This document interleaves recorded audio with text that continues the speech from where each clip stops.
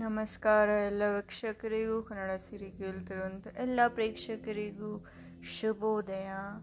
ಎಲ್ಲರೂ ಖುಷಿಯಾಗಿದ್ದಾರೆ ಅಂತ ಅಂದ್ಕೊಂಡಿದ್ದೀನಿ. ಇವತ್ತಿನ ಸಂಚಿಕೆಯಲ್ಲಿ ನಾನು ಮಾತಾಡೋಕೆ ಹೊರಟಿರೋಂಥ ವಿಷಯ ಒಂದು ಮಾತು.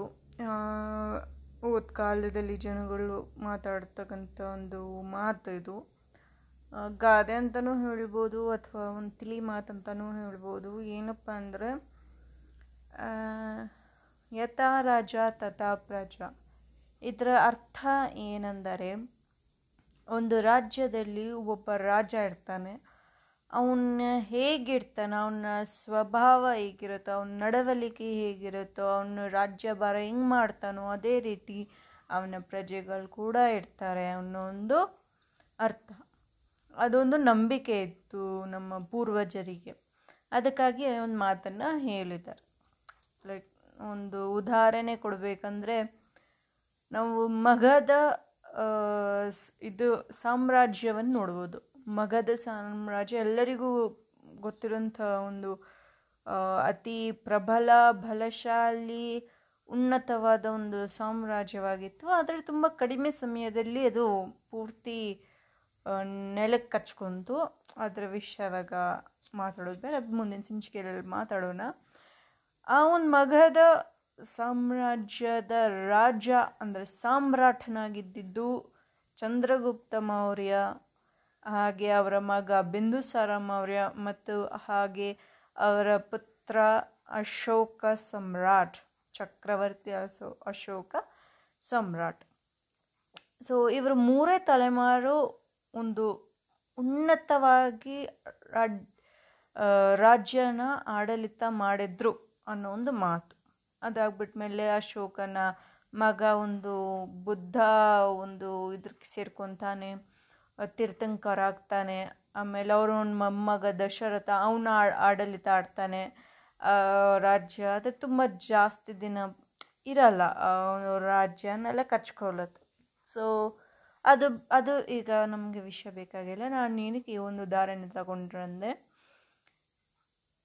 ನೋಡಿ, ನಮ್ಮ ಇತಿಹಾಸ ಪುಟಗಳಲ್ಲಿ ಬರ್ತಿರ್ತಕ್ಕಂಥ ವಿಷಯ ಏನಪ್ಪ ಅಂದರೆ, ಚಂದ್ರಗುಪ್ತ ಮೌರ್ಯ, ಚಾಣಕ್ಯ, ಬಿಂದುಸಾರ ಹಾಗೂ ಅಶೋಕ ಈ ಮೂವರು ತುಂಬ ಒಳ್ಳೆ ಆಲೋಚನೆ ಇದ್ದಂಥವರು. ಒಂದು ಸಮೃದ್ಧ ನಾಡನ್ನು ಕಟ್ಟಬೇಕೆನ್ನುವ ಸ್ವಾಭಿಮಾನ ಇತ್ತು ಅವರಿಗೆ.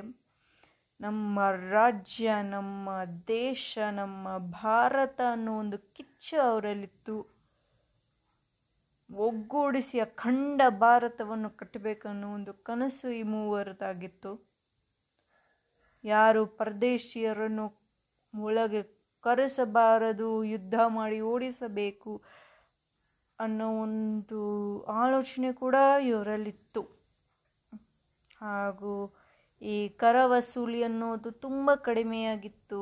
ಜನಗಳಿಗೆ ಒಳ್ಳೆಯ ರೀತಿ ಊಟ ವ್ಯವಸ್ಥೆ ರಾಜ್ಯದಲ್ಲಿತ್ತು. ಯಾವ ಜನಕ್ಕೂ ಕಷ್ಟ ಆಗಿರಲಿಲ್ಲ ಅನ್ನೋದು ಮಾತು ಇತಿಹಾಸ ಪುಟಗಳಲ್ಲಿ ಇರ್ತಕ್ಕಂಥದ್ದು.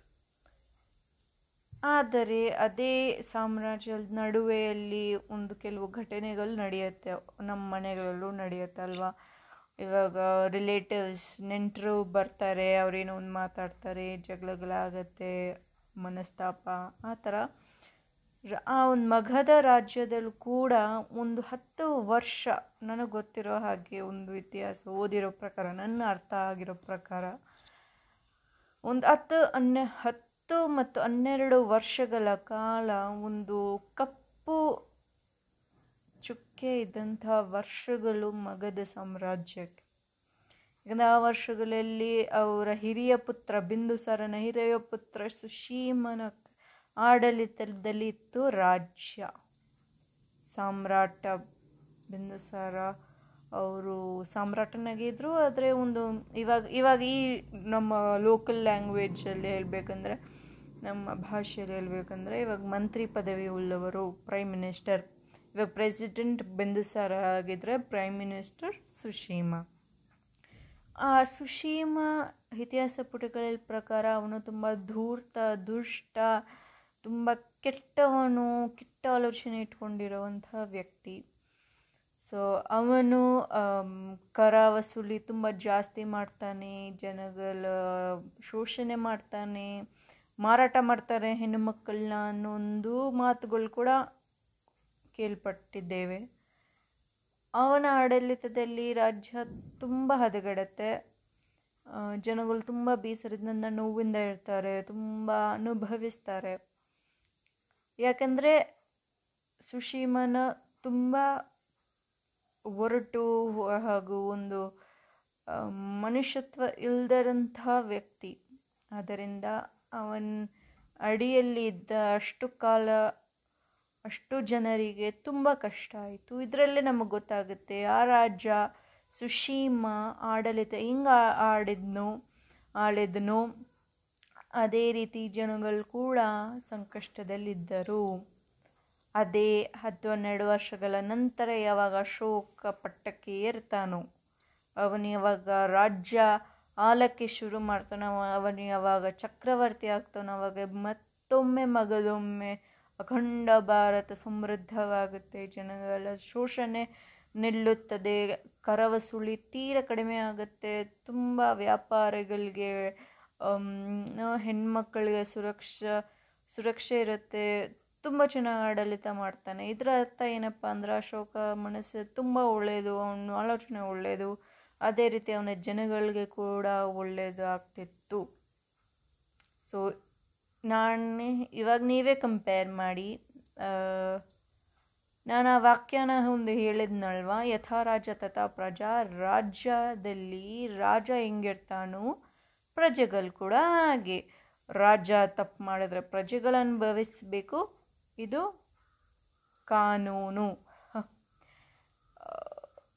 ಅದೇನು ಮಾಡೋಕ್ಕಾಗಲ್ಲ, ಅದು ಪ್ರಕೃತಿ ನಿಯಮ. ಅದು ಸುಶೀಮ ಕೆಟ್ಟವನು, ಜನಗಳಿಗೆ ಅಷ್ಟೊಂದು ಶೋಷಣೆ ಆಯಿತು, ನೋವಾಯಿತು, ಅನುಭವಿಸಿದ್ರು. ಕಳ್ಳತನ, ದರೋಡೆ, ಕೊಳೆ, ಅತ್ಯಾಚಾರ ಎಲ್ಲನೂ ಆಗಿತ್ತು ರಾಜ್ಯದಲ್ಲಿ. ಅದೇ ಅಶೋಕ ಸಮ್ರಾಟ ಬಂದಾಗ ಜನಗಳು ಖುಷಿಯಾಗಿದ್ದರು, ಕರವಸೂಲಿ ಕಮ್ಮಿ ಇತ್ತು, ಧನ ಖುಷಿ ಸಮೃದ್ಧವಾಗಿತ್ತು ನಮ್ಮ ಅಖಂಡ ಭಾರತದಲ್ಲಿ ಅನ್ನೋದು ಮಾತು. ನಾವು ಇದೇ ವಿಷಯ ಈಗ ಪ್ರೆಸೆಂಟಾಗಿ ಇವಾಗ ಈ ಕ್ಷಣಕ್ಕೆ ನಾವು ಯೋಚನೆ ಮಾಡೋಕ್ಕೆ ಹೋದರೆ ನಮ್ಮ ಸುತ್ತಮುತ್ತ ಇನ್ನೂ ಕೋವಿಡ್ ಹೋಗಲಿಲ್ಲ. ಇವಾಗ ನೀವು ನ್ಯೂಸ್ ನೋಡಿದ್ರೆ 2ನೇ ಅಲೆ ಬರ್ತಾ ಇದೆ ಅಂತ ಒಂದು ಮಾತು ಬರ್ತಿದೆ. ಅದು ಇನ್ನೂ ಭಯಂಕರವಾಗಿದೆ. ಅಲ್ಲಿ ವ್ಯಾಕ್ಸಿನ್ ಕೊಟ್ಟರು ಕೊರೋನಾ ಬರ್ತಿದೆ, ಜನಗಳನ್ನ ಸಾಯಿಸ್ತಿದೆ, ಸಾವಿನ ಮಟ್ಟ ಏರಿಕೆ ಆಗ್ತಿದೆ, ನಿಧಾನವಾಗಿ ಕೇಸಸ್ ಕೂಡ ಹೆಚ್ಚಾಗ್ತಿದೆ. ಯಾಕೆ? ನಮ್ಮ ಭೂಮಿಯಲ್ಲಿ, ರಾಜ್ಯ ಅನ್ನೋದು ಬೇಡ, ನಮ್ಮ ಭೂಮಿ ಮೇಲೆ ಎಲ್ಲ ಜನರಿಗೂ ಯಾಕೆ ಇಷ್ಟು ಸಂಕಷ್ಟ? ಈ ವ್ಯಾಖ್ಯಾನದ ಪ್ರಕಾರ ರಾಜ್ಯ ಆಳದವನು ತಪ್ಪಿದರೆ ಪ್ರಜೆಗಳು ಅನುಭವಿಸ್ತಾರೆ. ಅದನ್ನ ಮಾತ್ರಕ್ಕೆ ನಮ್ಮ ಭೂಮಂಡಲದಲ್ಲಿ ಇರುವಂತಹ ಎಲ್ಲ ಪೊಲಿಟಿಷಿಯನ್ಸ್ ಅನ್ನೋ ಒಂದು ಹೆಸರಲ್ಲಿ ಏನಿರ್ತಾರೆ, ರಾಜಕೀಯ ವ್ಯಕ್ತಿಗಳು, ಅವ್ರು ಮಾಡೋ ಸುಲಿಗೆ, ದರೋಡೆ, ಲಂಚ, ಅವನು ಕಟು ಮನಸ್ಸು, ಒಂದು ದರಿದ್ರ ಮನಸ್ಥಿತಿಯಿಂದ ನಮ್ಮ ಜನಗಳಿಗೆ ಇಷ್ಟೊಂದು ಕಷ್ಟ ಆಗ್ತಿರೋದು 100% ಸತ್ಯ. ಇದರ ತಪ್ಪು ನಾವೇ ಮಾಡಿರೋದು. ನಾವು ಕರೆಕ್ಟಾಗಿ ಆಲೋಚನೆ ಮಾಡಿ ನಿಯತ್ತಾಗಿ ಒಬ್ಬ ಒಳ್ಳೆ ಮನುಷ್ಯನನ್ನು ಆಯ್ಕೆ ಮಾಡಿ ಎಲೆಕ್ಷನಲ್ಲಿ ನಿಂತು ಓಟ್ ಹಾಕಿ ಗೆಲ್ಲಿಸಿದ್ದಿದ್ರೆ ಅವನು ನಮ್ಮನ್ನು ಇನ್ನೂ ಚೆನ್ನಾಗಿ ನೋಡ್ಕೊತಿದ್ದ. ಬಹುಶಃ ಈ ಕೋವಿಡ್ ಅನ್ನೋದು ಇಷ್ಟೊಂದು ಕಷ್ಟ ನೋವು ಪಡ್ತಿರ್ಲಿಲ್ಲ ನಾವುಗಳು. ನಾವೇನು ಮಾಡ್ತೀವಿ, ನಮಗೆ ದುಡ್ಡು ಬೇಕು, ಯಾರು ದುಡ್ಡು ಕೊಡ್ತಾರೋ ಅವ್ರ ಕಡೆ ಹೋಗಿ ಓಟ್ ಹಾಕ್ತೀವಿ ಅಲ್ವಾ? ಇದು ನಿಜ, ಇದು ಸತ್ಯದ ಮಾತು, ಇದು ಸುಳ್ಳಂತ ಹೇಳೋಕ್ಕೆ ಆಗಲ್ಲ. ನಾವೇ ಆಯ್ಕೆ ಮಾಡ್ಕೊಂಡಿರೋ ನಾಯಕರು ನಮ್ಮ ಮೇಲೇ ಶೋಷಣೆ ಮಾಡ್ತಿದ್ದಾರೆ. ಇದು ಹೇಗಾಯ್ತಂದರೆ, ಇವಾಗಿರೋ ಒಂದು ರಾಜಕೀಯ ವ್ಯಕ್ತಿಗಳು ಸುಶೀಮನ ಹಾಗೆ ಅವರ ಆಡಳಿತದಲ್ಲಿರುವ ಪ್ರಜೆಗಳು ನಾವು ಯಾವಾಗಲೂ ದುಃಖ ಸಂಕಷ್ಟದಲ್ಲೇ ಕಲಿಬೇಕಾಗತ್ತೆ. ನಾವು ಯಾವಾಗ ಅಶೋಕ ಸಮ್ರಾಟನ ಥರ ರಾಜಕೀಯ ವ್ಯಕ್ತಿಯನ್ನು ನಿಲ್ಲಿಸ್ತೀವೋ, ಓಟ್ ಹಾಕಿ ಗೆಲ್ಲಿಸ್ತೀವೋ, ಆವಾಗನೇ ನಮ್ಮ ನಾಡು ಸಮೃದ್ಧವಾಗಿರುತ್ತೆ. ಖುಷಿ, ಸಂಪತ್ತು, ಧನ ಎಲ್ಲ ಸಮೃದ್ಧವಾಗಿರುತ್ತೆ. ಆರೋಗ್ಯಕರವಾಗಿರ್ತೀವಿ ನಾವು. ಇದರ ಬಗ್ಗೆ ಯೋಚನೆ ಮಾಡಿ. ವೋಟ್ ನಿಮ್ಮ ಹಕ್ಕು. ಯೋಚನೆ ಮಾಡಿ. ದುಡ್ಡಿಗೋಸ್ಕರ ವೋಟ್ ಹಾಕಬೇಡಿ. ಬೇಕಂದರೆ ದುಡ್ಡು ಇಸ್ಕೊಳ್ಳಿ. ನಿಮಗಿಷ್ಟ ಆದಂಥ ವ್ಯಕ್ತಿಗೆ, ಒಳ್ಳೆ ವ್ಯಕ್ತಿಗೆ ವೋಟ್ ಹಾಕಿ. ಯಾರು ಬಂದು ನೋಡಲ್ಲ ನೀವು ಯಾರಿಗೆ ವೋಟ್ ಹಾಕಿದ್ದೀರಂತ. ನಿಮಗೆ ದುಡ್ಡು ಬರುತ್ತೆ, ಓಟ್ ಕರೆಕ್ಟಾಗಿ ಹಾಕ್ತೀರಾ. ಇದೊಂದು ಶಾರ್ಟ್ಕಟ್ ಹೇಳಿದ್ದೀನಿ. ಅದಕ್ಕಂತ ದುಡ್ಡು ತಗೊಳ್ಬೇಕಂತ ಅನ್ನೋದು ಕೂಡ ತಪ್ಪು. ದುಡ್ಡು ತಗೊಳ್ಬಾರ್ದು. ಆದರೆ ಈ ಕಾಲದಲ್ಲಿ ನೋಡಿ, ನೀವು ತಗೊಂಡಿಲ್ಲ ಅಂದರೆ ಅದು ಬೇರೆಯವ್ರಿಗೆ ಹೋಗುತ್ತೆ. ಒಂದು ಕೆಟ್ಟ ರೀತಿಯಲ್ಲಿ ಉಪಯೋಗ ಆಗೋವಂಥ ಸಾಧ್ಯತೆ ತುಂಬ ಹೆಚ್ಚಾಗಿರ್ತಕ್ಕಂಥದ್ದು. ಅದಕ್ಕಾಗಿ ನೀವು ಆಲೋಚನೆ ಮಾಡಿ, ನಿಮ್ಗೆ ಯಾವುದು ಸರಿ ಯಾವುದು ತಪ್ಪನ್ನು ಒಂದು ವಿವೇಕ ನಿಮ್ಮಲ್ಲೆಲ್ಲರಲ್ಲೂ ಇರುತ್ತೆ. ಯೋಚನೆ ಮಾಡಿ ವೋಟ್ ಹಾಕಿ. ರಾಜಕೀಯ ವ್ಯಕ್ತಿಗಳನ್ನ ನಿಲ್ಲಿಸಿ, ಗೆಲ್ಲಿಸಿ, ಸಮೃದ್ಧ ಭಾರತವನ್ನು ಕಟ್ಟಲು ಸಹಾಯ ಮಾಡಿ.